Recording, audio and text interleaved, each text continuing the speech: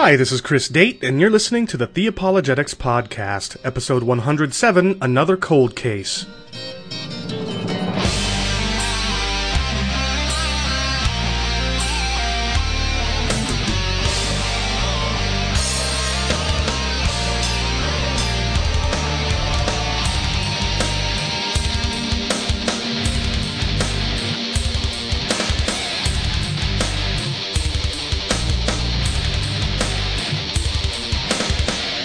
Nearly 2 years ago, back in episode 28, I interviewed J. Warner Wallace from the Please Convince Me podcast to discuss the Gospels as reliable eyewitness testimony to the person and work of Jesus Christ.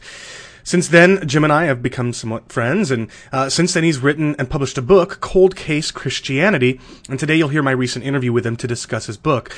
But before we get into that, I just wanted to let you all know that it won't be too terribly much longer before I'll be able to return to a more frequent podcast schedule. I've grown really busy in a number of areas in my life, and I'm spending a little more time with another ministry than with mine to help it get up and running with steady content until more of its contributors can more fully engage. Some of you have noted my greater level of activity there, and I can understand why you hope to see me putting more podcasts of my own out. I have started to settle into a bit of a groove in these various areas of my life, and it won't be too long before I'm able to commit more time to this podcast, so please just hang in there a little longer. Already in the works are interviews with Michael Burgos and with Dee Dee Warren, and I'll try to prepare for more episodes beyond those as well. I'll also make sure I have more meaningful things to say in these monologues, but for now I'll just play the next promo in my rotation for Stand to Reason with Greg Koukl.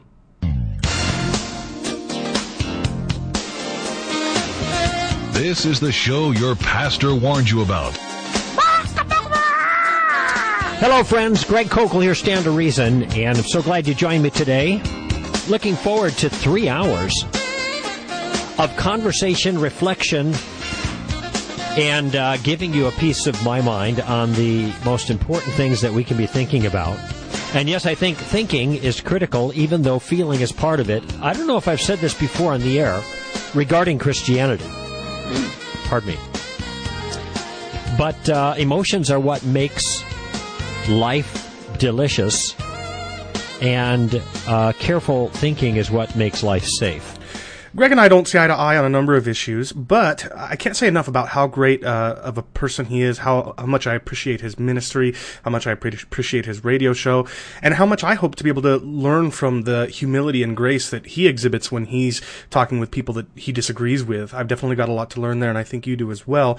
And I think you'll find his show interesting and challenging and encouraging and a whole host of other things as well. The radio program is live on the air every Sunday, 2 to 5 p.m. Pacific time, on AM 740 KBRT. I've also got a link in my show notes where you can go to get the podcast where each episode is published the day after it airs, and where you can listen online live while it airs. I hope you'll check those show notes out, and I hope that you'll check Stand to Reason out. And with that, let's go ahead and move into today's interview with J. Warner Wallace. Another mother cries. Just another cold case, and that's the cold facts. Another cold day in hell, and that's that. Speak truth with these raps. Teach youth with these raps. Life ain't dice, they ain't just shooting crap. Just another cold case, and that's the cold facts. Another cold day in hell, and that's that. Speak truth with these raps. Teach youth with these raps. Life ain't dice, they ain't just shooting crap. I'm joined today for a second time by my guest and friend, J. Warner Wallace. Jim has been a police officer for 25 years, serving in a number of different capacities, most recently and currently as a cold case homicide detective. He's found that the talents and skills he's developed investigating cold cases lend themselves powerfully to the work of Christian apologetics, which he shares with his readers and listeners at PleaseConvinceMe.com, and which he writes about in his recent book, Cold Case Christianity, which he joins me to discuss today. Thanks for joining me today, Jim. You're so welcome, Chris, and thank you for having me. As you know, you and I have kind of gone back and forth on email and podcasts and on Stand to Reason radio, so I'm very comfortable and glad to be with you on the show. Oh, I appreciate that. For those listeners, as you pointed out, we have talked in the past. For those listeners who didn't catch your previous appearance on my show, can you tell us a little bit about your story? You write, for example, in the preface of your book that your friends knew you as an angry atheist, a skeptic who thoughtfully dissected Christians and the Christian worldview. So can you tell us about that and what it is that changed? What caused you to go from this angry skeptic to what is now a passionate apologist? I don't think I was really so much angry at the claims of Christianity, but I was dissatisfied with the kinds of responses I got from the Christians in my world. And so I just had no patience for what I saw as truly kind of blind, unjustified belief. And so that's where I had no tolerance for it. And the most of my friends who would have seen me in this light were like-minded. I mean, I had a lot of coworkers who were cops, and we had a few folks on the agency who were Christians. And I really didn't have deep conversations with all those Christians. I don't want to kind of lump them all in the same category, but the few that I would sometimes converse with left a lot to be wanting in terms of, it's kind of like we were evidential in every other aspect of our careers, but when it came to the issues of faith, these folks would just kind of turn off that part of their psyche or their brain, And so for those of us who were non-believers, we would mock these guys. And I can remember very often, especially when I was working in surveillance, it was really at a time when this was coming to a head for me. And I had a friend who I was working with on the surveillance team, and whenever we weren't on the eye, we weren't responsible for watching the bad guy for those 2-hour blocks, we would be off on a perimeter of that surveillance, kind of talking to each other and often making fun of those people we knew who were believers. And I think I often take some pushback from these guys now because either if they're still really committed to their atheism, they don't talk to me at all about these issues. Or if they're people who are rather neutral at that time, they make fun of me that I've had a swing in terms of my perspective and my worldview, and they'll always say, "Yeah, I knew you back when you were a jerk," And so those kinds of things are often said to me as I get ready to finish my career in law enforcement. And so I think that's mostly where it came from. It wasn't so much that I was the kind of guy who thought, well, Christianity is vile and evil and is ruining the world. That wasn't really my perspective. It was just that Christians are just blindly willing to turn off their brains to believe this nonsense. And that's where my impatience and disrespect, and you can imagine guys who put together cases evidentially don't typically have a lot of patience for people who are non-evidential on something that's as important as a thing as religion or as issues of God. Sure. And that used to drive me crazy about people. So I think that's mostly where my hostility. The other thing too, I noticed, and I never really thought of myself as as so much an angry. And when I use that term, my wife always says, "Why do you call yourself angry?" And my dad one time, when I was talking to my dad, who's still an atheist, he couched it quite well. He says, I'm an atheist, but I'm not an angry atheist like you were. I'm just a disinterested, dispassionate. Dispassionate. It's no big deal to me, one way or the other. I'm not angry like you were. And I thought, wow, was it that bad where my own dad, who was also an atheist, would have seen me as something different than him? I guess it was. At the time, I was just more disgusted, I think, than so much against Christianity. I wasn't that I was against Christianity. I was just against any kind of thinking that wasn't based in a really strong collection of evidences. So. Well, so with that in mind, what is it that changed? What took somebody as focused on evidence as you and turned them into somebody who thinks that the evidence does in fact back the claims of the Christian worldview? Well, a lot of it, I think, is that as I got a peek at the claims of Christianity as a child, and my mom was a kind of a cultural Catholic and raised me up in the Catholic Church. I was not a believer at the time. I went to school, the Sunday, the catechism, whatever they call it now. They call it CCD. I went to the courses, but I was disinterested. I listened to the stories. The only exposure I had to the Gospels was at that limited time frame. And so then for the next, all those years as a kid and all those years as a teenager until I was 35, the most examination I had done was in my first readings as a kid, and then maybe a little bit as a middle school age kind of a kid.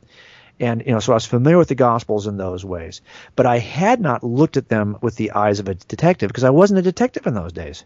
So most of my skepticism was grounded in my first reading, and then, of course, in the years and afterward, when I was reading the work of non-Christians, of folks who were, in high school, I had a sociology teacher who was a Baha'i, and I was interested in.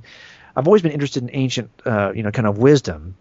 So I did read through the works of Baha'u'llah just because I was interested in kind of the proverbial wisdom of an ancient sage, although he's not that ancient. But the point is, that of somebody who precedes you and has some kind of historical wisdom. So when Jesus was first presented to me as an adult at 35, just as somebody who might offer a similar set of proverbial time-tested teachings, I thought, well, look, I read Baha'u'llah as a non-believer. I never became a Baha'i as a result of that. I wasn't interested. I'm not interested in this either, but I probably could read something that may have some impact. And that's how I first started to examine the Gospels. Not because I was interested in God or finding a relationship with God. I had no need like that. I wasn't broken. I had no. My marriage was great. I happened to see that this presentation of Jesus as a smart guy prompted me to buy my first Bible that I actually owned as an adult, which was a $6 Pew Bible that I got. And I just wasn't interested in the red letters. Let's see what Jesus has to say. But the problem, of course, is in order to get to the red letters, you read through all the other gospel stuff too. And right away, Chris, it struck me, and I mentioned in the book what I call these kind of unintentional eyewitness support. J.J. Blunt had called it in the 19th century undesigned coincidences. These places where an eyewitness comes along and tells you 5 things, and those 5 things have 4 holes in the story that don't make any sense. And the next guy comes along and tells you 4 things with 5 holes, and it turns out when you put the 2 things together, the 2 eyewitness statements together, it all seems to make sense, and neither one knew the other's statement or intended to intentionally fill in the gaps. They just happened to come together. I started to see similar elements of unintentional eyewitness support when reading the Gospels. You read an account that makes no sense to me as a non-believer, that Jesus would call the disciples at the side of the lake and they would just follow him. I mean, who does that, right? But then, of course, when you read the other accounts, you understand why it happened in a certain sequence. And these rather unintentional aspects of the eyewitness support, to me, became just interesting. Nothing conclusive. Just prompted me to do another level of study. And this continued to happen where I would just take another level of study. And that's what's really in the book, is in the second half of the book, it's just a kind of unwrapping all of the things that I looked at that I thought were powerful for me. And when I got to the Gospel of Mark and did a forensic statement analysis on Mark, it took me a while to get there, Chris, because when you do a forensic statement analysis on someone's testimony, on someone's statement about what he was doing on the day of a murder, let's say, you have to have something to examine. And I was usually examining, is this guy lying to me or not? Is this guy, responsible for this murder? But what am I going to examine in the Gospels that is succinct enough? And so when I finally got to a place where I was familiar enough with the story and started to do the digging and started to compare the Gospels and looked at some first century history related to the Gospels and saw that Papias had called out Mark's Gospel as a work of Mark, sitting at the feet of Peter basically in Rome and writing down the teaching of Peter, I thought we could test this. Now we have something we could actually test. Are Peter's fingerprints on the Gospel of Mark evident? And so this is one of many investigations I did, looking at the scriptures, looking through them to see, do these have the earmarks of what I would say are reliable eyewitness accounts, to the degree that we could be certain about any ancient writing being a true eyewitness account. I recognize the limits of what I'm proposing here. I recognize the limits in terms of even the work of someone like Vincent Bugliosi, the attorney for the Manson case, who would say that you can't trust any of these documents. They're all hearsay. You could never bring them into court. I mean, I understand the limits, but I think even given those limits, we have a remarkable set of documents given their antiquity. So that's what started the whole journey for me. That's really cool. I'm just curious then, a lot of people that are critical of apologetics will say apologetics and evidence don't bring anybody into the kingdom. But would you say that God really did use evidence and apologetics or at least some of the principles involved in apologetics to convince you? Yeah, that's one of the things I always say, is that people always say to me, I've never met anybody who's been come to faith as a result of apologetics or an examination of the evidence. And I said, well, you know me now. At least one person who actually was compelled to look deeper and so this is why for me, I don't have a date that I can point to and say this is my spiritual birth date. This on this day that I stood up in a church service and raised my hand and I'm in. It wasn't like that for me. It was a process, and it took time. And I do remember, having conversations with my wife, laying in bed and saying, gosh, I'm really close because this is really compelling. And, at one point saying, I think this is just too hard to deny. That I feel like there's more than enough evidence here for me to be beyond what I would call a reasonable doubt threshold. I felt like, I think if I was going to go to church tomorrow, I'd have to say I'm a believer based on where I stand today. And so that process, was a number of conversations with my wife. I mean, there were times when I would seek out other new Christians to see, or other groups of Christians to see if they could show me anything, give me some good reason to believe this, because I still have my doubts in certain areas. And I found that I had to really, Chris, do the examination for myself, because in the end, I was not, I wasn't really persuaded much by, we had a new believer class, we had a kind of a pseudo-apologetics class at that church. Those kinds of things were not going to help me. I needed to kind of dig through these issues on my own. Yeah. To get to that place where I had confidence, Yeah, I understand. Well, I've got this rotation of promos that I play in just about every episode of my show where I promote ministries that I commend to my listeners, and yours is one of them. So can you tell us a little bit about PleaseConvinceMe.com, how and why it is that you started it, what it's all about, that kind of thing? Yeah, well, first of all, that's very humbling, and I'm always uncomfortable with, and I'm really uncomfortable now that I have a book, because as an atheist, I always felt like, is this about the truth, or is it about this Christian trying to get make a name for himself or make a dollar, or I've always been very skeptical of people. That, by the way, serves you really well when you're a cop, right? Yeah. Suspect the worst in everybody, you've got a better chance of catching crooks and going home alive.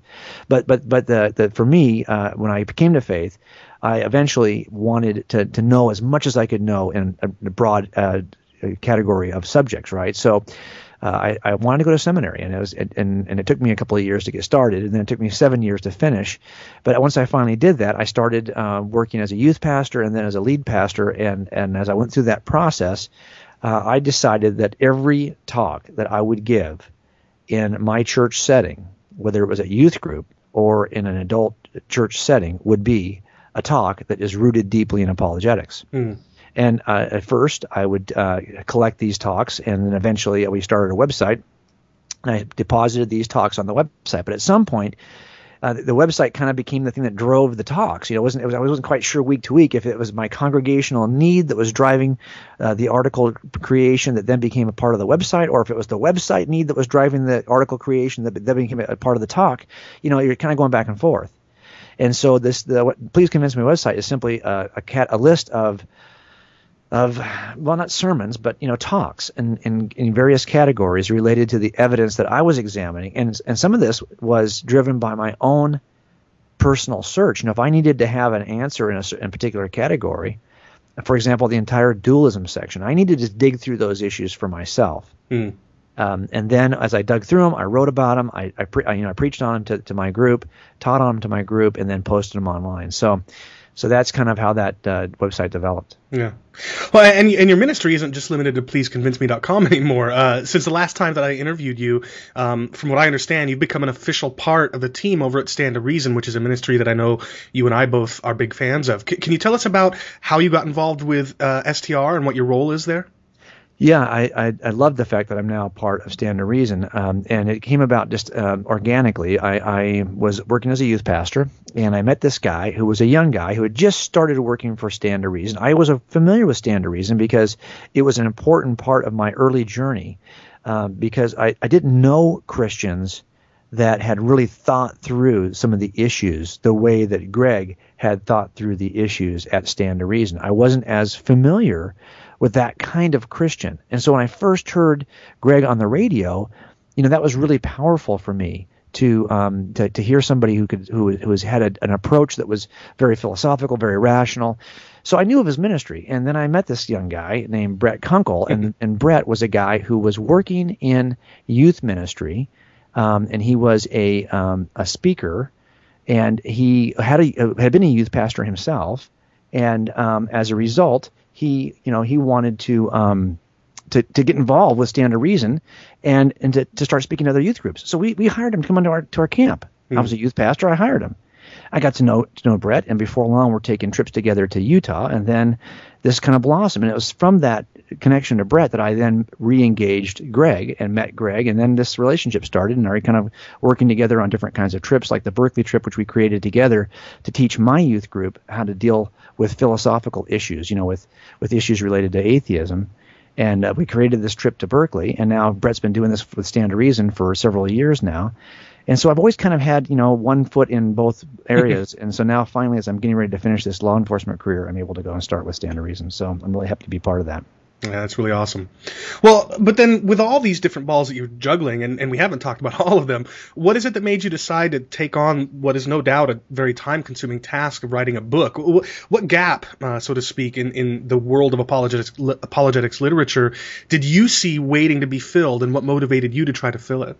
Yeah, I wish I could say that I saw this, huge gaping need, and I thought Jim Wallis is the one to fill it. But that's unfortunately, or probably fortunately, is not how it happened. I take the view I take toward these issues is evidential, and it comes out of years and years of doing cold cases with circumstantial evidence, and I just developed a certain approach to trying to determine what happened at this point in the past in this particular case, and I'm not going to have the kinds of evidence that people typically think of as solid evidence, and I don't have that kind of evidence. So I learned how to make cases another way, and as I would take this same approach and start applying it to issues in determining the reliability of the Bible, I would start teaching this to different groups. And I was with Brett and Sean McDowell on a trip to Berkeley, and we were teaching, and they asked me, would you do a talk on the reliability of the Bible? So I think I put this talk together really for the first, it was pretty close to the first time I think I ever did that talk. And I taught it, and Sean McDowell said, yeah, man, you need to write a book about this. And I said, gosh, I'm in the middle of, at that time, I think 4 cases that were still active. And I just don't know how in the world I'm going to have time to write a proposal. But we banged one out, and it took on a life of its own. And before long, I had a publisher who was interested, and off it goes. And then we got it published, and now it's finally releasing. I wrote it over a year ago. I finished it over a year ago, and it's been, in the process of being published until now. So now it finally releases January 1st. But it wasn't as though I said, hey, I see this huge need. I don't think that you're going to see any material in this book that's new. I think the facts are the facts. It's like any set of evidences. But every time you have a case that has, let's say it has 10 pieces of evidence, and it's been sitting there for 30 years, depending on who you hire as the attorney for the defense or for the prosecution, and who it is you employ as the detective, something different is going to happen with those 10 pieces of evidence. And it's going to be a different set of eyes, a different approach. The defense is going to have one view of what those 10 pieces mean. The prosecution is going to have another view of what those 10 pieces mean. The evidence won't change over the years that go by, but depending on who you bring to the case, you get a different view of the case. So I think what I try to do is I come in and I say, hey, there's nothing new under the sun, and there's nothing new about the pieces that I've assembled here. But I think the way you're going to see them assembled is different in the sense that I try to assemble them in the same way I would a cold case in front of a jury. Mm-hmm. And that's what I think first you got to do. You got to teach jurors about rules of evidence.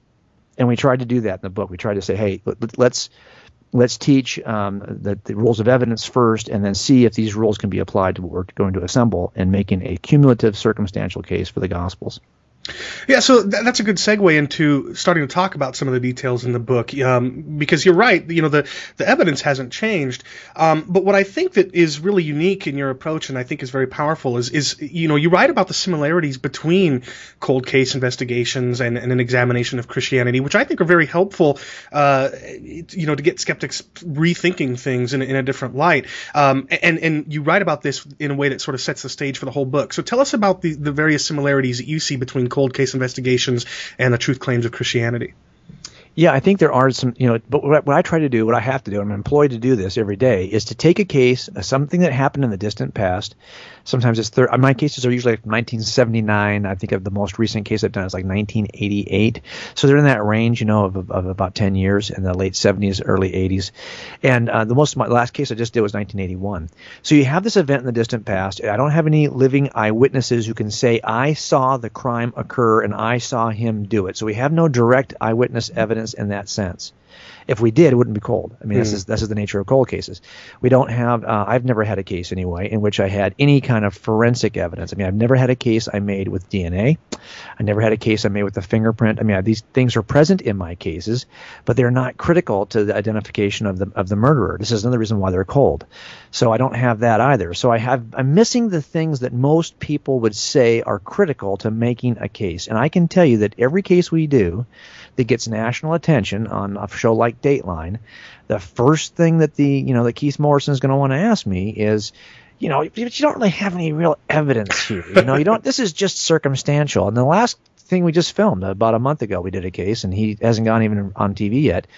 That's one of the first things he said, because he recognizes that the culture does not see the kind of evidence that we typically bring in front of a jury as powerful evidence. They'll say it's just circumstantial. But Chris, I'm here to tell you that virtually everything except for an eyewitness who can say, I saw Jim kill her, is going to be circumstantial. If I've got the suspect's DNA on her body, well, what if he says I've been dating her for 3 years? I've been sleeping with her every night. My DNA should be there. I slept with her last night. Yeah. The circumstances will mitigate the nature of the DNA. So to have a piece of direct evidence that is really beyond the scope of anyone's examination related to the circumstances is very rare in any case. We're dealing with circumstantial evidence almost all the time. Yeah. So the question here is, can you make a case? If I don't have direct evidence, if I don't have physical evidence, if I don't have the kinds of things you typically think of, can I still make a case? And I'm here to tell you that yes, you can. You can make it. I do it every day in court. We make these cases year after year after year. They're completely circumstantial, but they're made on a cumulative circumstantial case in which we are finally done looking at all the pieces. The only reasonable inference is the conclusion we're trying to argue for.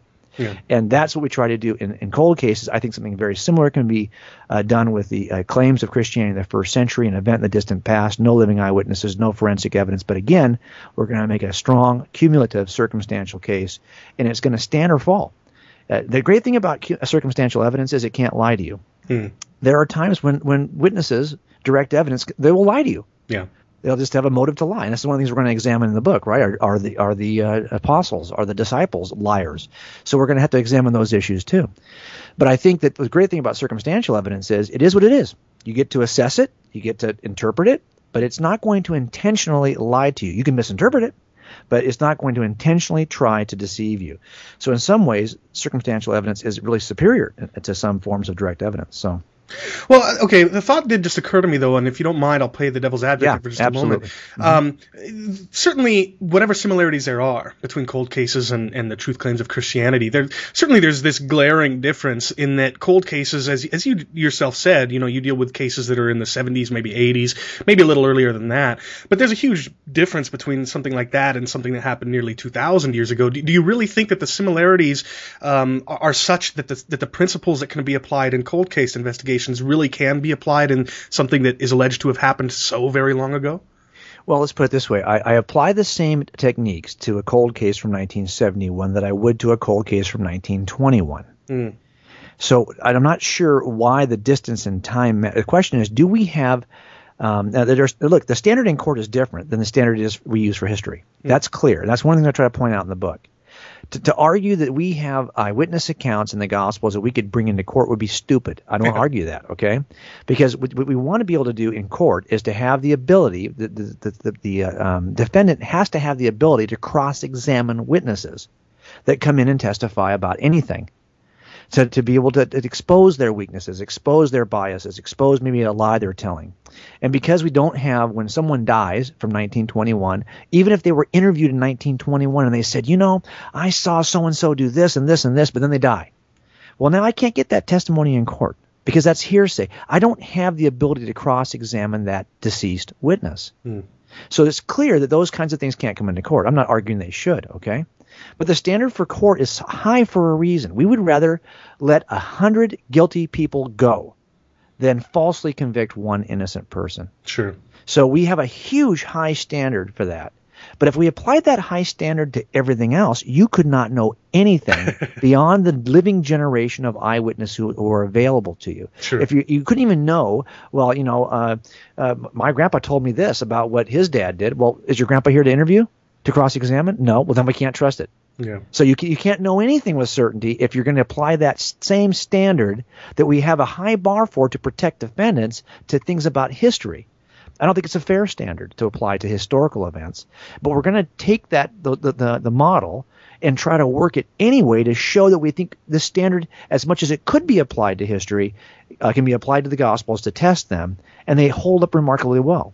And that's really what we want to be able to say here. Do we have good reason to believe this? Look, the one thing for sure, Chris, if we were to compare the case we have for the first century event that are just described in the Gospels with the case we have for any other first century event, it's not as though we have really great cases you can make on everything else and a really lousy one with Christianity. As a matter of fact, the case we have with Christianity is about superior to any other first century case you could make. Okay, so I think we've got good because of the precious nature of the truth claims were preserved so well by Christians over the generations, right? So I think that's one of the things we could argue is that it's not as though there's a higher standard that's out there that can be met by other ancient documents that the Christian documents can't meet. I think they meet the standard as well as any ancient claim of history. So in other words, if we know anything about ancient history, we can know whether or not this in fact happened. Well, you at least know that this standard that we're trying to meet for Christianity is as high as you could hope for any ancient standard. Right, you can toss away all of history. Not just ancient history, you can toss away any history from 400 years ago. What do we do with claims for which we cannot have living eyewitnesses testify? We have to use the same standard we're using here. I think people are familiar with the courtroom standards for witnesses, and that's why I think we can run in these lanes and help people see how these things measure up. I think people are less familiar with the techniques that historians use, because there's not a lot of popular TV shows out there about historians, but there's lots of criminal shows out there. So this is a great way to analogize and to dig through the evidence and make a case for what we believe. Yeah. Okay. Well, now your book is divided into two sections, the first of which is designed to help readers learn how to be a detective. And I wish that we could go through all 10 of these principles that you write about, but, in the interest of time and so that listeners will be teased into getting their hands on a copy of their own, we'll talk about just a few of them. In Chapter 2, you aim to teach readers how to infer, how to use what you call abductive reasoning. Can you explain what that is for us and how we can apply it to the claims of Christianity? Yeah, it's a simple process, and I think a lot of philosophers and epistemologists have looked at this and said, we can't trust abduction. It's unreliable. But I think if you look at what we do in criminal cases, it seems to be a reliable enough process to find someone guilty of a crime that they may spend the rest of their life in jail for or suffer the death penalty. It's a standard and a process that I think is pretty significant. Detectives use it, and I think it's viable. And I think we recognize that each of us has got a skill set in which we've participated in abductive reasoning. All it is when you walk into any environment and you see several pieces of evidence, you make a list of all the pieces of evidence that are in the room, of all the if your son comes home and you notice his car is parked kind of crooked at the curb, and he comes in and he smells like alcohol, and he looks a little bit bloodshot and watery in his eyes, and he's walking a little funny. Well, you've got 4 pieces of evidence right there, right? That you could look at. You could list those. Now, he may have a reasonable explanation for those. So you take all the explanations that could be offered and you list those in a different list. Evidence on one side, possible explanations on the other. Now, as it turns out, as you compare the possible explanations that your kid might offer you about why he looks this way, why the car is parked that way, you would have to look at those explanations and see which is reasonable in light of the 4 or 5 pieces of evidence that you observed. Some will be more reasonable than others. In fact, some may be excluded entirely because they aren't reasonable at all. And at some point, if there's enough pieces of evidence, you will be able to exclude all but one explanation. And it turns out the one you haven't excluded is the most reasonable inference from the evidence.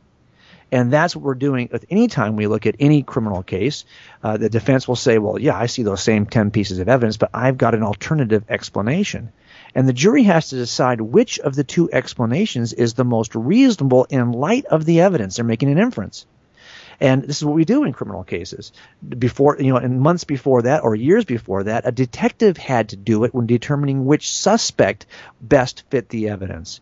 And we do it. We walk into a crime scene and we decide, is this a homicide at all? Is it just a death scene? It's a natural and accidental or a suicide. We've got to use abduction to determine, is it a homicide? If it is a homicide, which suspect best fits it? If this suspect best fits it, does all the evidence is compelling enough to have a jury agree that this is the best inference? So I think we're using this process at every step. And people are familiar with it because they've been using it every day whether they think about it or not.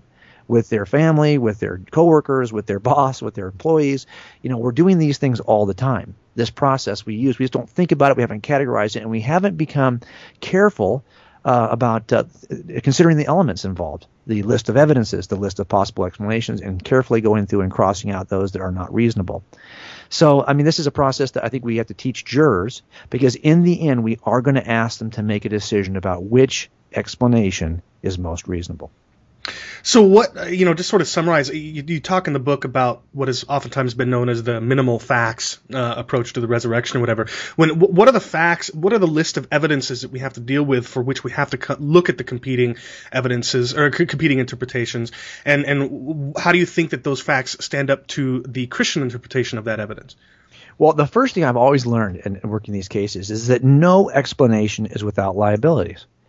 You'd be a fool to think that you have an explanation that has no liabilities. Even as on the prosecution side of a case, when I put a case together with 50 pieces of evidence, right, supporting a particular view, 50 pieces of evidence that make the best reason, the best explanation for these 50 pieces is the defendant, there's always some liability. There's always something that didn't get answered, something that doesn't make a lot of sense to me still. Why would he do it this way? What did he do with the car afterwards? How did he get rid of the body? There's going to be some set of unanswered questions, and those may rise to a level that a jury says, I just can't get over the unanswered question there. But we typically will ask jurors, do you really think you're going to have and I don't care who gives you an explanation, if we do it or the defense, do you really think that are you the kind of person that's going to have every possible doubt answered? Because that's not the standard. The standard is reasonable doubt, not possible doubt.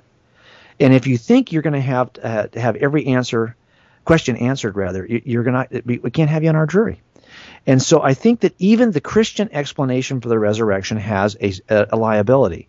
And so sometimes what we're doing when we're looking at alternative explanations for any set of evidences, sometimes we're really looking at, which has the least the least egregious liability. There are some liabilities I can live with. The explanation may not be great; it may be great, but is there some set of liabilities that it has I just can't get over? If there are, then I'm not going to be able to use that as the explanation for what happened, right?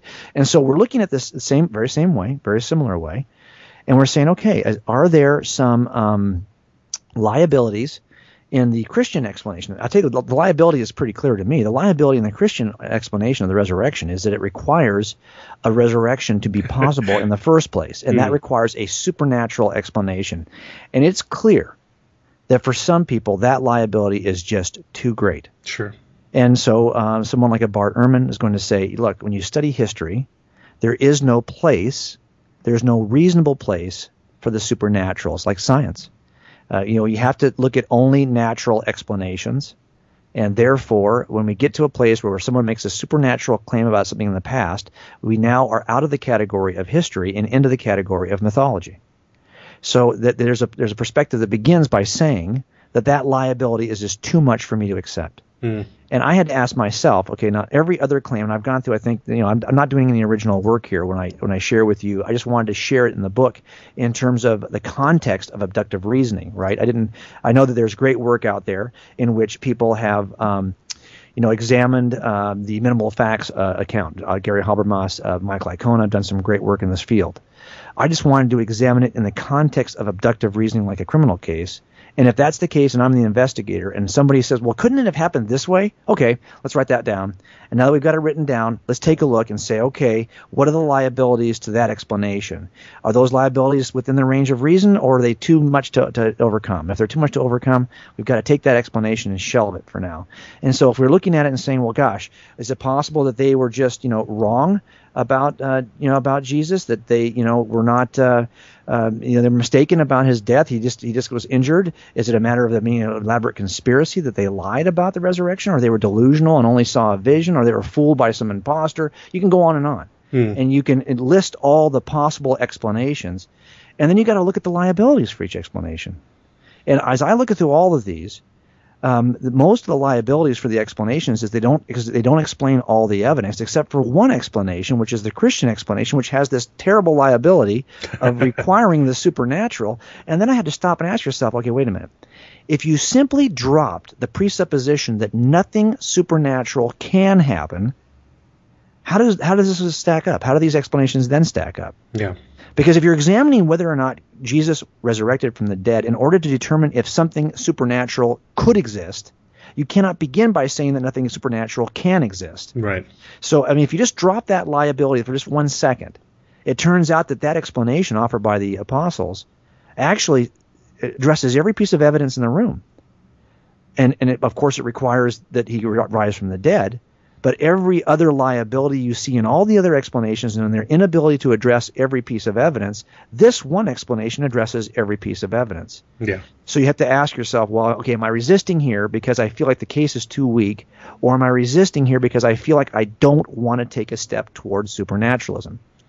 And that's where you really got to – that's why the first chapter in the book is really about those presuppositions, right? Right. How do we enter an investigation devoid of presuppositions that will dictate the conclusion?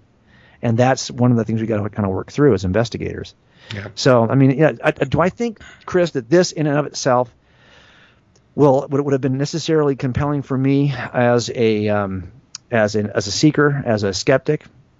You know, I'm very careful about trying to claim that I wrote this book to prove, Christianity is true. Mm-hmm. I've never said that. I know there's a difference between evidence and proof, and all I can do is provide evidence. I can say that this evidence rises to a level that I think is beyond a reasonable doubt. And I hope that jurors, when I present a case, will agree. But in the end, whether or not it's proving anything is really in the assessment of the juror. Sure. So I can't control that. Yeah. So I think what you do is you present the evidence as best you can. Do I have an opinion about the evidence right now? Absolutely. I'm not opinionless in this. I believe the evidence points in a certain direction. Like in a criminal case, I'm not opinionless. I believe the evidence. I wouldn't arrest this guy and drag him through this process if I didn't think he was guilty.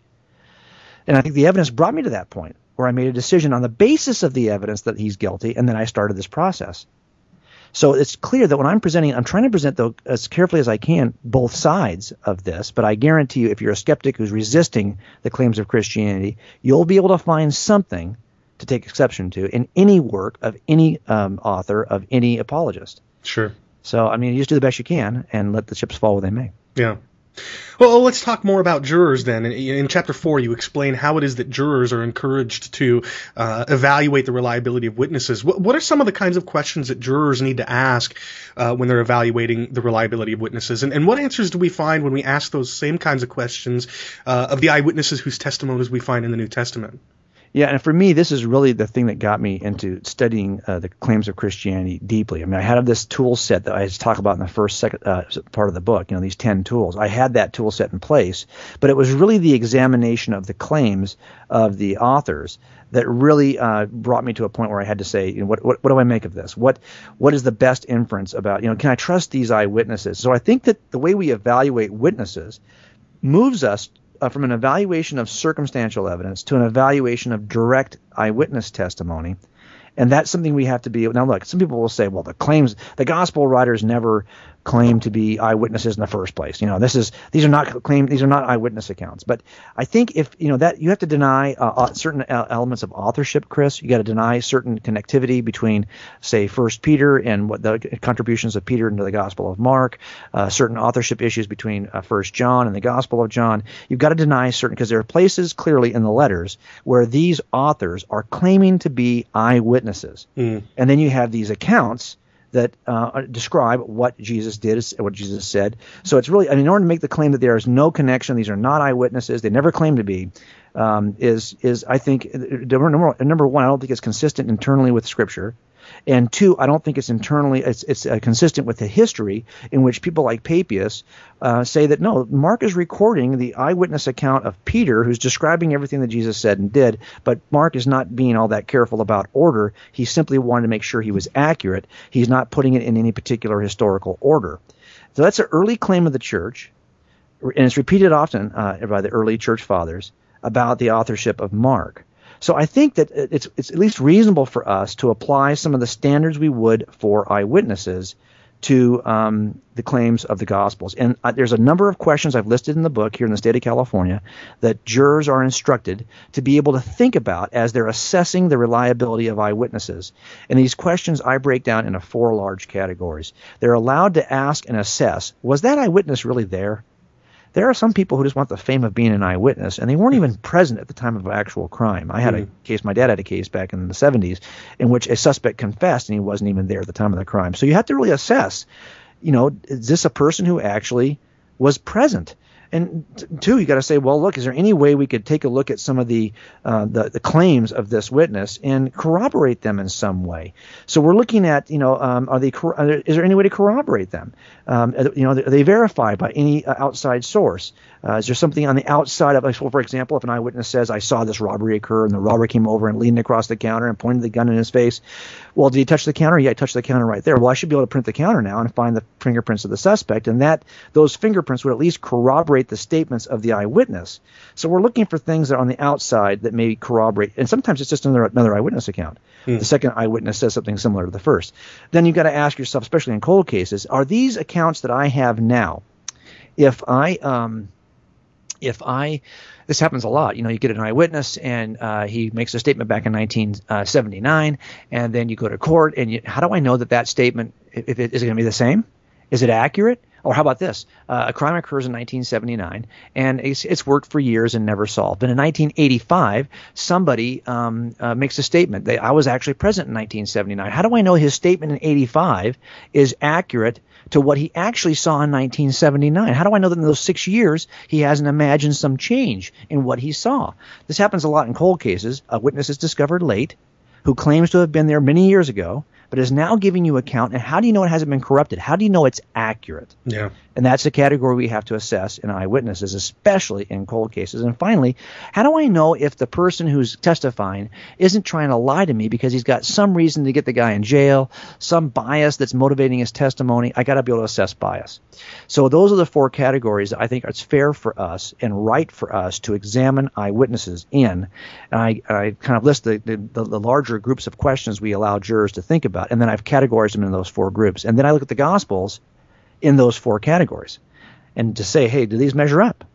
And what kind of a case would it be? Now, keep in mind, when we're assessing witnesses, we sometimes make a circumstantial cumulative case about their reliability. In other words, we would say, well, you can trust Jim's testimony for these 5 reasons, and you give 5 reasons to the jury why you can trust his testimony. Well, those 5 reasons are typically circumstantial reasons to trust Jim. And the more cumulative they are, if I had 6 reasons, that'd be better than 5. If I had 15 reasons, that'd be better than 6. The more cumulative they are, the more reason I have to trust Jim in that one area. And that's what we're trying to do here. We're saying, can we build a circumstantial case for the reliability of these eyewitnesses on the 4 criteria I just gave you? And that's the whole second half of the book, is looking at how we would just go about doing that. Okay. All right. Well, what about the chain of custody that you talk about in Chapter 8? How do we examine a chain of custody, and how does this apply to the New Testament? Yeah, I think this is probably the one area that I get the most interest in from people who are, when I wrote the book, I was flat honored to even have the opportunity to write a book. Look, I don't see myself as, a first-tier apologist for sure. I have my heroes too, probably like you. Yeah. There's lots of people who are working in this field who I look up to and I go, wow, I'm not a J.P. Moore, I'm not a William Lane Craig, I'm not a Paul Copan, I'm not any of these folks. I'm just a guy who works cold cases. And so when I first wrote the book, I wanted to make sure that I vetted it. I had people read it, and the most response I got was really in this area of chain of custody. And so I had people like Craig Hazen, Paul Copan, J.P. Moreland, Lee Strobel, Sean and Josh McDowell, Greg Kokel. These are all folks who read the book before it ever went to the editor. And I wanted them to make sure that number one, I don't want to write a check I can't cash. That's important to me. Mm-hmm. And I didn't think I was, because I thought, well, the lanes I'm running in here are different enough that you just have to kind of experience them as a detective to see how they work. But I wanted to make sure that the people saw that the chain of custody is powerful. Because what happens in a chain of custody, imagine a case, a criminal case, in which a crime occurs 30 years ago. And then we get to trial. And in trial, somebody brings in a shell casing, and they say, this is the casing from the crime scene. How do you know that's the casing from the crime scene? Yeah. How do you know that wasn't just dropped in property 10 years after the fact? It could have happened that way. And I suppose there have been cases when that was the case. Some faulty piece of evidence, maybe accidentally, maybe it got bumped over from a different a bin in the property room, and suddenly I've got some evidence in my case that wasn't supposed to be there. How do I know if that's really what was there in the beginning? Something similar happens in claims about Christianity. You have a claim, well, first of all, is it early enough to have even been an eyewitness? We got to do some work on early dating. But even if we could say it was early enough to have been written by somebody who was actually present at the time, how do we know it wasn't corrupted, 150 years later, and the poor itinerant rabbi Jesus, who's a good teacher but nothing more, is now a miracle working Son of God who rose from the dead? Well, we do the same thing we do in criminal cases. We go back at the crime scene and we ask ourselves, is there a chain of custody that puts the shell casing at the crime scene and then tells you what it looked like, and then you see it again a year later at the crime lab, it tells you what it looks like, it's the same casing. Then you see it 2 years later being handled by, there's a signed trail every time a detective or an officer or a criminalist touches it and books it back on the property, and you can trace its movement over time from the crime scene all the way to the courtroom. Can you do something similar with the testimony related to Jesus? How do you know that what Irenaeus says about Jesus in 185 AD is the same thing that John said about Jesus when he wrote the original document? How do you know it hasn't been changed? How do you know Irenaeus himself didn't change it and create the Jesus we know today? Well, you've got to go back to chain of custody. Do you have a Polaroid? That's what we used to use back before we had digital cameras. People would take Polaroids at the crime scene. And those were the first images you'd have of a crime scene because nobody had, could wait for the film to be developed, right? So do you have a Polaroid of the thing you're examining, in this case, the story about Jesus, that you can then take with you to court and say, here's a picture of the casing from the actual crime scene. And on there you see the signed name of the officer who picked up the casing. So we can say that's probably pretty good evidence that it was actually there and collected by that officer. Do we have anything like that for the story about Jesus? And as it turns out, I think we do. John had 3 students. The work of those 3 students, 2 still remains. We know that John taught Papias, Ignatius, and Polycarp. And it turns out that Ignatius and all 3 of these gentlemen became leaders in the church, but we still have 7 letters from Ignatius and 1 letter from Polycarp. We can see how the very first person that John handed off the information to, we can see how they describe Jesus. Do they describe Jesus the same way as John does? Or do they describe Jesus the same way as Irenaeus does? Because guess what? They had students themselves. They had their student was, in fact, Irenaeus. So we can trace the description of Jesus from John to his students, to their students, to their students. And we get all the way to Hippolytus, and before we lose that trail from John. And you can look at the snapshot, the Polaroid that's taken of Jesus at every single piece of the chain of custody.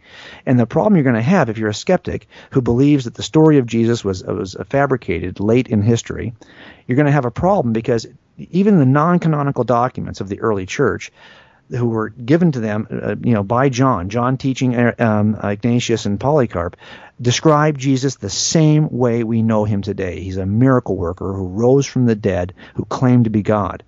And that's the form of Jesus that most skeptics want to reject. I mean, they don't really care, was it, 5,000 people he fed with the fish or 4,999?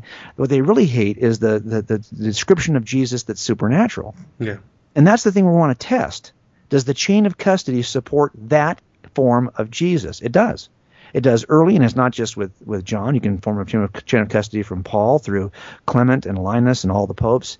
You can follow a chain of custody from Peter to Mark to the North African bishops, all the way to the Council of Laodicea through Eusebius. So you can form a chain of custody looking, because we have at least enough knowledge to know who is the teacher and student repeatedly through history that passes along the information about Jesus. And we can stop wherever possible and look at their writing to see if it's the same Jesus. Yeah.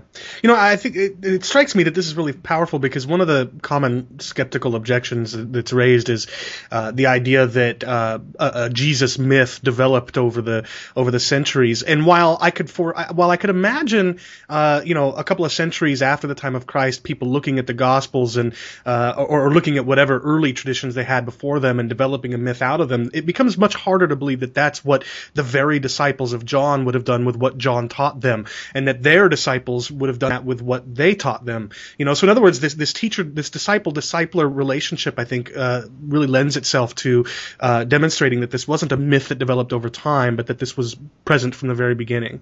Yeah, and also I think you're absolutely right. And I think it also acts as a good piece of circumstantial evidence to support our claims of early dating, too. So, for example, we make a case for early dating. And I make that case in one of the chapters of the book. But I don't use the teacher-student relationship to make that case. But it turns out that the student-teacher relationship supports the case for early dating, because the story that Ignatius and Polycarp has about Jesus, they have access to that story very early. And they're writing about the same Jesus by 110 AD. So it turns out that we could actually add the student-teacher relationships to the case for early dating as well. As a matter of fact, I think if the case for early dating is powerful and it's true, then almost every other objection of the skeptic, my own skeptical objections, are much harder to hold on to, because early dating erases a lot of the supposed problems that skeptics raise related to the Gospels. Because what do you do? How do you mask this lie if the eyewitnesses are still available to call it out? So unless you do it, then you got to say, well, okay, it's early, but it's not in the same region. It's some other region where the witnesses had no access. And I think you have to get more and more abstract. And this is one of the things I did in the last of the 10 chapters on the principles of investigations. I talk about what you should expect from defense attorneys, because it's so important. We see the same thing with any kind of objector to any truth claim. And in court, of course, it's an objector to the claims of the prosecution. That's the defense attorney. And he's going to use I think that sometimes Christians are shocked that skeptics can offer a reasonable sounding objection or a reasonable sounding alternative story. But folks, this happens every day in court. Yeah. I've never had a case where the defense attorney said, well, gosh, at the end of that, we give up, because that just makes too dang much sense. What can we say? It's clearly, he's right, we're wrong. That's not going to happen. Instead, they're going to make an impassioned, articulate, reasonable sounding defense, and the jury's going to have to kind of look at both of these things and say, well, they may both sound reasonable, but only one really is. Right. So we've got to kind of weigh through that. But don't be surprised that both sides are going to offer something that sounds reasonable. Only one of the two is going to be, though. So we got to figure that out. Yeah. Well, so you talked about early dating, which you can correct me if I'm wrong, but that's sort of what you talk about in the first chapter of your second section of the book, where you ask the question, were they present? Yes. And you make a case for why we can trust that these are, in fact, these are dated early. The second chapter in that section, though, that I wanted to discuss asks the question, were they corroborated? And you hinted at this earlier in the conversation. We see this question discussed all the time in apologetic literature, in debates and stuff like that. And no matter how early and reliable the eyewitness accounts contained in the Gospels are, I'm willing to admit that my confidence would certainly be bolstered by the existence of extra-biblical confirmation of the existence of Jesus and some of the things that the Gospels say about him. So just what do we find outside the New Testament? Were Jesus' eyewitnesses accounts corroborated to any extent by others outside of the Bible? Yeah, but I don't think it's as deep as some I've read myself, like you probably have, lots of apologetics books where, to their credit, the apologists will come in and say, "I'm going to show you everything that's ever been written," and they'll bring up writings from the 2nd, 3rd, 4th, 5th century that are usually describing the lifestyles and cultures of Christians without really specifically pointing to Jesus. I try to be careful here to limit what we're going to talk about to just the 1st century, because let's face it, if someone could say something in the 2nd century, who cares? Yeah. That clearly they're not part of the eyewitness group, and not only that, there's not even a living eyewitness in the 2nd century, probably, at least if you get too far into that century, that's going to be able to say, hey, he's lying. This isn't true. So I think the most powerful evidence we're going to find is going to have to be in the 1st century, and that's going to eliminate a lot of the sources that sometimes apologists will bring into this to make a case. I do think there's enough. Now, look, also you got to remember that for the most part, to say that I have to have non-biblical support for these claims is to deny the historicity of the Gospels first. Right. Okay, so I don't think I have to have a bunch of non-biblical information in order to know that these are true. But like you said, I do want to see, is it in some way corroborated?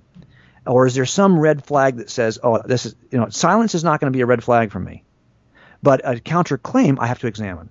So this is true in any evidential case. Silence is not going to necessarily be a deal killer for a jury. If the other side doesn't say anything and the only has one explanation for it, that's not going to kill you.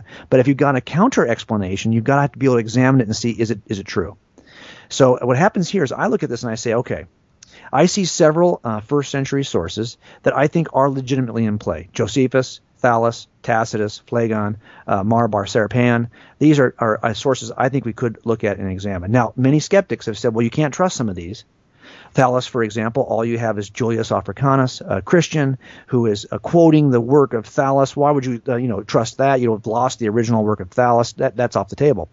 But I think the way that Julius Africanus quotes it, as a skeptic who's saying that Thallus is wrong, is powerful. If Julius Africanus was going to be making up the testimony of Thallus, I suspect he would have him agree with all counts of the Christian narrative rather than be complaining about how he doesn't agree with all counts of the Christian narrative. So there are some ways in which the testimony is brought in that I think make them more legitimate.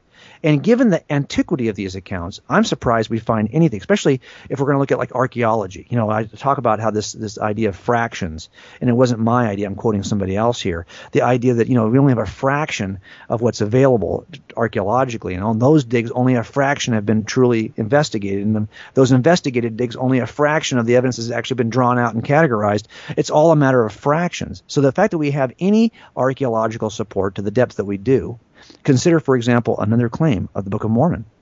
You've got a whole Book of Mormon series of claims that have zero architectural or archaeological support. Zero. And here we have our claims in the New Testament for which there is abundant archaeological support, but clearly not everything is supported archaeologically. Sure. It's only a fraction is supported because that's the nature of archaeology. It's a science of fractions. So I look at the accounts of Josephus, Tacitus, Phlegon, Thallus, Mara bar Serapion, and I'm asking, what if we didn't have any Christian documents, but we simply had the words of those men, what would we know about Jesus? And now I try to address in the book why some skeptics have tried to reject the works of Tacitus, reject the works of Thallus. I've tried to go through that fairly because I had the same concerns. And I think if we were in a court of law, those concerns about a witness would be valid. So I try to address those concerns in the book. But I think in the end, they give what I kind of look at as unintended and unintentional and kind of reluctant eyewitness support. In other words, there are times in a case where you'll ask for certain things from a witness, even a suspect, and they will not confess to the crime. And you're looking for a confession, and they don't confess. And you'll say, I know you were in that building. No, I wasn't in that, well, I've got a video showing you in that building. Well, yeah, I was in that building, but I wasn't there to commit a crime. I was just there doing some business. And so they reluctantly put themselves in the building, although they still deny the thing you're looking for, which is their confession of doing the crime. But they do give you some reluctant set of facts that support the claims that you actually know. I think these witnesses, Josephus, Tacitus, Phlegon, Mara bar Serapion, and Thallus, actually give us reluctant information about Jesus that makes it very powerful. So when Thallus says that he does not believe that he thinks that the darkness at the point of the crucifixion is caused by an eclipse of the sun, he's having to reluctantly admit that there isn't a crucifixion of Jesus that's taking place there. Yeah. So he gives you this data. Jesus apparently lived, was crucified on a cross, and there was darkness at the point of the crucifixion. 3 pieces of data that you got reluctantly from the testimony of Thallus. So I make a list of all the things you could know reluctantly from those 5 first century writers, and that list is pretty powerful. So I think it does describe a Jesus that's very, very similar to the Jesus we know. Sure. So if you lost every other biblical account and early non-canonical account of the church fathers, you still would know something about Jesus, a guy who lived in Judea, was virtuous, had wondrous power, could predict the future, was a wise king of the Jews. He was accused by Jewish leaders and crucified by Pilate. And the crucifixion occurred during the reign of Tiberius, and darkness and an earthquake occurred, and he reportedly rose after death and was believed to be the Messiah, and he was called the Christ, and his followers were called Christians. And some interesting, mischievous superstition spread throughout the kingdom. What could that have been? Probably the resurrection, but we don't know that for sure. But the point is, that's a Jesus that sounds awfully a lot like the Jesus of Scripture, and we're getting it from reluctant witnesses. Yeah, which is what is so powerful, because if these weren't reluctant witnesses, and if these were people who embrace the truth of Christianity, of course skeptics are going to think that they're just biased and are just lying about what they're saying. So the fact that they're being reluctant about it and that they're not outright believers in Christ, I think says something very powerful. Yeah, and I think that you hit it perfectly, because I think what this all begins with is a complete reluctance to see the Gospels as reliable history of any kind. Now, I'm okay with that. I want to accept that skepticism up front. That's why we're writing 4 chapters, to show its reliability. But in the end, we have to admit, I kind of close with this in this section, this idea, this complaint that I hear all the time. You can't trust the Gospels because they're written by Christians. That statement I hear all the time. Yeah. And that is a silly statement to make, given that and I compare it to a robbery case you might work, where somebody sees someone come in I actually had a case like this, where robber comes in the bank, standing in line, getting ready to do the robbery. He is seen by an assistant manager who's sitting at a desk, who happens to recognize him from high school. And before this manager can get up and say, "Hey, how's it going?" he goes to the counter and he starts to commit a robbery. And the assistant manager was shocked, because never thought of this person as a bank robber.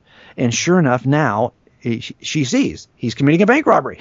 Yeah. And if I was to come into that bank and ask for eyewitnesses, could I have to discount her because she clearly already believes she's you might say she's a bank robber, she's somebody like a Christian who believes that Jesus is the Messiah. She believes that guy's a bank robber, but she only believes it because she witnessed a bank robbery. She didn't begin with that belief. As a matter of fact, she did not see him as any kind of bank robber when he first walked in. It's right. What he did that convinced her. And so I think the Gospels have the same kind of flavor. It's what Jesus did that convinced Matthew. He doesn't begin as a Christian. He ends up as a Christian. And that is something you can trust. I mean, that you shouldn't disqualify an eyewitness just because they come to a conclusion on the basis of what they saw. Sure. Yeah, I mean, there's so many times in courtroom, TV shows and movies and stuff, the prosecutor will ask the person on the stand, "Would you please identify the person that you saw, committing this crime," or whatever. And if skepticism of the Gospels were legitimate by virtue of the fact that they're written by people who believed in Jesus, well, then you would have to you would never be able to ask somebody in the courtroom to identify the person they saw commit the crime, because they believe that the person committed the crime, right? But Absolutely. Of course, the reason they believe it is because they saw it happen. And you would think that the same kind of standard would apply to the Gospels. Well, in any case, so this is some really good stuff. But before we move on and begin to wrap up, I do want to ask just another sort of devil's advocate question. Yeah. I've appreciated works like Evidence That Demands a Verdict. You mentioned the McDowells. I've appreciated The Case for Christ, and you mentioned Lee Strobel. I've appreciated these works and others, but I can sympathize a little bit with skeptics who think that they're sort of preaching to the choir. That is to say, they're going to be convincing to those who already believe, but they're not going to substantially challenge skeptics. So the question I have for you is, do you think that skeptics might say something similar about your book? Is it primarily believers whose faith is going to be bolstered by your book, or do you think that skeptics might find it a little bit challenging as well? Well, there's no doubt. I think that the group that will be the most, I hope both will occur, but I'm realistic. I'm going to share in this book, and what I've done in this book is try to share with people. I don't really care if they're skeptics or Christians. It doesn't really matter. I'm just sharing the truth of my personal journey through this set of evidences. And I don't share it really as a personal narrative. You know what I mean? I'm not like saying, well, then I did this and then I did that. But I am sharing the stuff that I thought was powerful. And I was somebody who was moved by the evidence. There may be somebody else out there who will see this evidence and be similarly moved. But I recognize, and I say this in the book, and I don't say it to be trite or to be demeaning to skeptics, because I still feel as though I am very skeptical. I'm not skeptical. If I'm honest with you, I'm always more skeptical of people still than I am skeptical of these truth claims. So, I mean, that's my own failing. I'll just tell you up front. That's just the way, as a cop, that's the way I'm wired. I wouldn't be trusting of me either. I would want to dig through, just as I don't think I found anything new when I dug through the evidence myself than somebody would have taught me in an apologetics class if I'd attended one. But I wasn't about to trust them for it. I only wanted to trust myself for it. That's my own arrogance, my own pride, whatever it may be. But there are 3 reasons why anyone shuns the truth. And I use that word shun to kind of make a point of it. One is rational, the other is emotional, and one is volitional. And I think for me, the evidence was pretty powerful, but I was resisting this for volitional reasons, probably more than anything else. Yeah. I don't want, if you're your own God today, why in the world would you want to embrace anybody else's God? If you're the arbiter of what is true and virtuous and right, what is beautiful, what is holy, why would you want to have to embrace somebody else's version if it might challenge your own? Right. So I understand why there might be some resistance to a truth claim. So I don't say that to say, well, you people who don't believe are not being rational. No, I'm not saying that at all. I'm just saying that I know that these are issues that are involved in all of us in making decisions. It turns out that I remember thinking, well, gosh, I'd love to be able to reach people with Please Convince Me who are like I was, skeptics who could look at the evidence. But I think what happens is you've got to be at a place where the volitional and emotional issues are resolved before you can really examine the rational issues. So when we look at a juror, we want to make sure they have no emotional or volitional reasons. Do you have emotional reactions to redheads? And my defendant in this case is a redhead. You can't be on our jury. Do you have a volitional issue where you hate cops and you can never trust any of the cops? Well, you can't be on our jury. There are reasons why we have to eliminate that kind of thinking from the jury pool. And so I think if we were to all say, wow, this is really if all the only forces in play here were rational forces, it'd be a different story. But there are other forces in play here. Some of them are emotional, some of them are volitional, and those are going to weigh into this. Yeah. How much they win is different for each person. So to go back to your question, I'm probably spending too much time going in a circle around the answer here. But I think that I'm skeptical of any apologetic work that thinks up front that it is going to change the world for Christ because it's going to be a compelling, reasoning effort that no one's going to be able to say no to. Of course, that's silly. I think in the end, those of us who are believers, and there are lots of people who I would describe as accidental believers. They're raised in the church. They happen to hold to the truth, but they hold to it accidentally. Yeah. They haven't even examined to see if it actually is true. I'm hoping to provide a work that decreases the number of accidental Christians. Okay, that's number one. Number two, along the way, I do think there's a line of this that would be interesting to those who are skeptics, and are going to, but I'll tell you right now, if you are looking for an excuse to not believe any claim, you can find it. This is true on a jury of any, I don't care how strong the case is. If you're sitting on the jury and you're just looking for an excuse to let the guy go or to convict him, you can find one in either direction. So it's really hard to check that and to say, hey, am I really being neutral here? Or am I just looking for an excuse to believe it or not believe it? Yeah. And I'm hoping that all of us are trying as deeply as possible to remain in neutral. And if that's the case, I think it'll be a powerful work. If we're not able to remain in neutral, then it's not going to be a powerful work for any skeptic. Sure. So I can tell you this, though, Chris. This is the evidence that I began to consider and that really began to lead me to Christ. So it may be the same evidence that'll do that for somebody else. Yeah, definitely.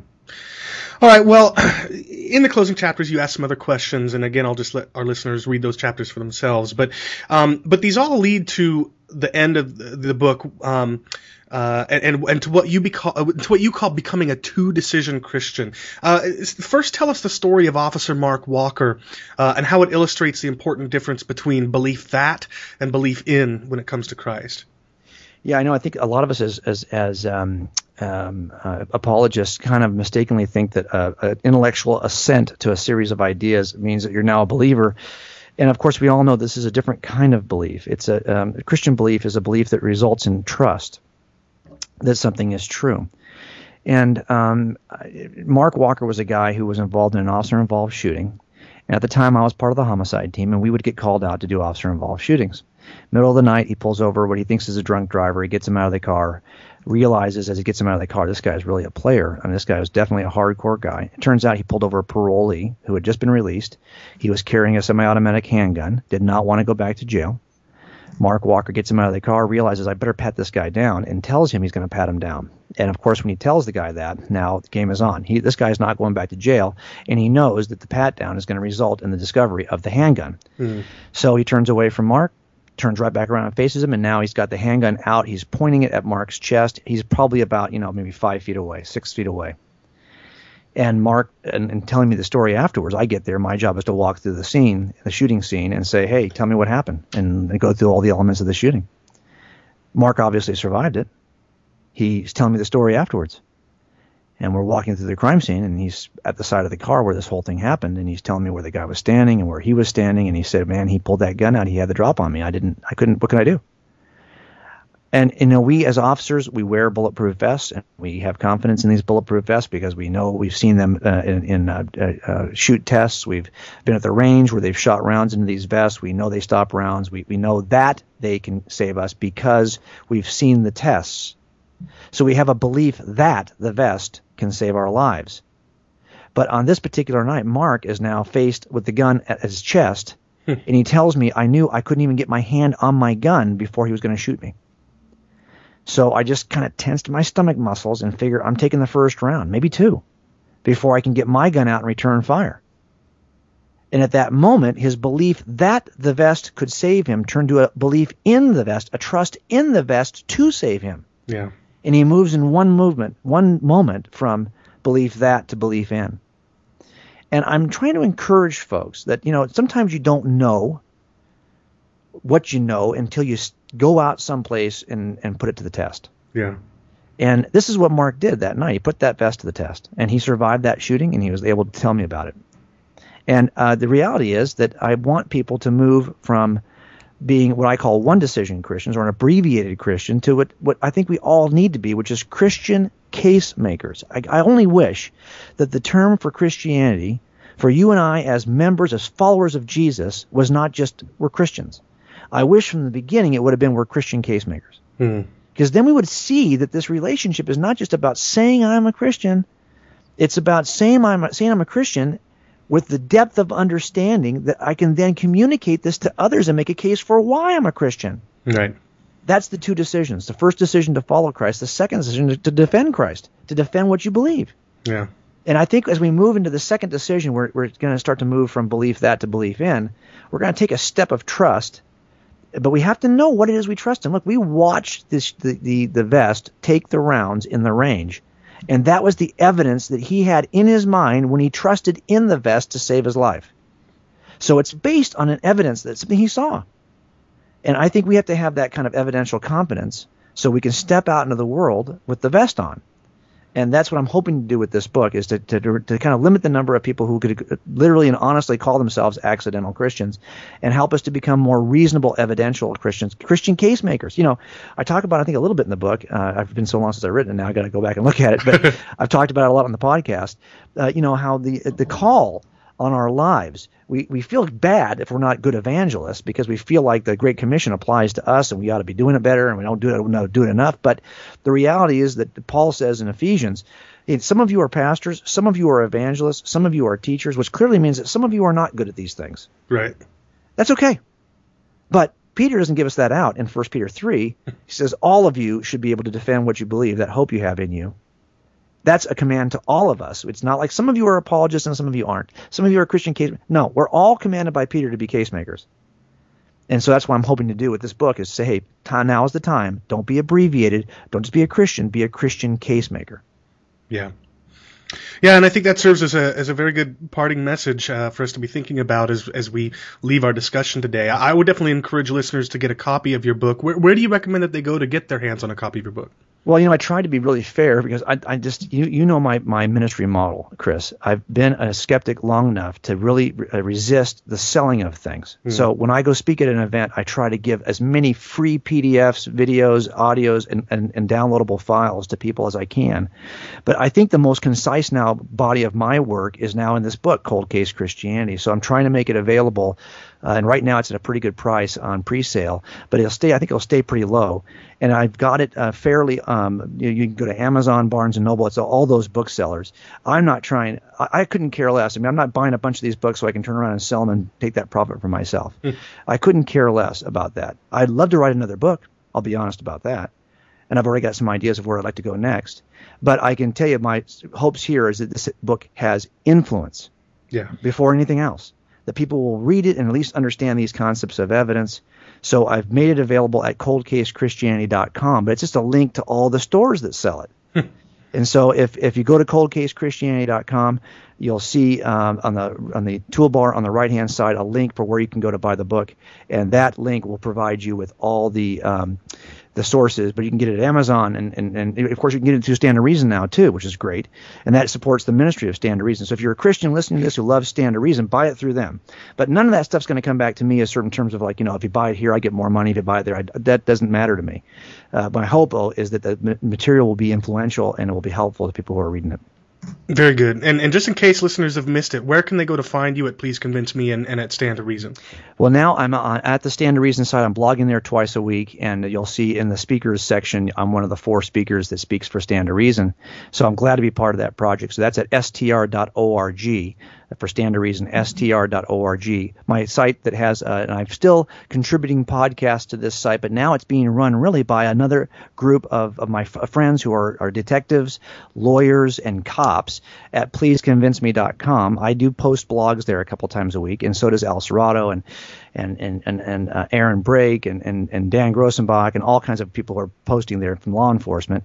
And then, of course, the book is at coldcasechristianity.com. Okay. Well, thank you so much for joining me. I'm going to include links to those in the show notes and encourage my listeners to check it out. I really appreciate your time today. Thanks so much. Hey, thanks, Chris. You know how much I respect you, so I really appreciate you having me on. Thanks. Well, there you have it. I hope you enjoyed the interview with my friend Jim Wallis. Be sure to check out his new book, Cold Case Christianity, which is available now. And I hope that you'll stay tuned for the next episode of the Theapologetics Podcast. Until then...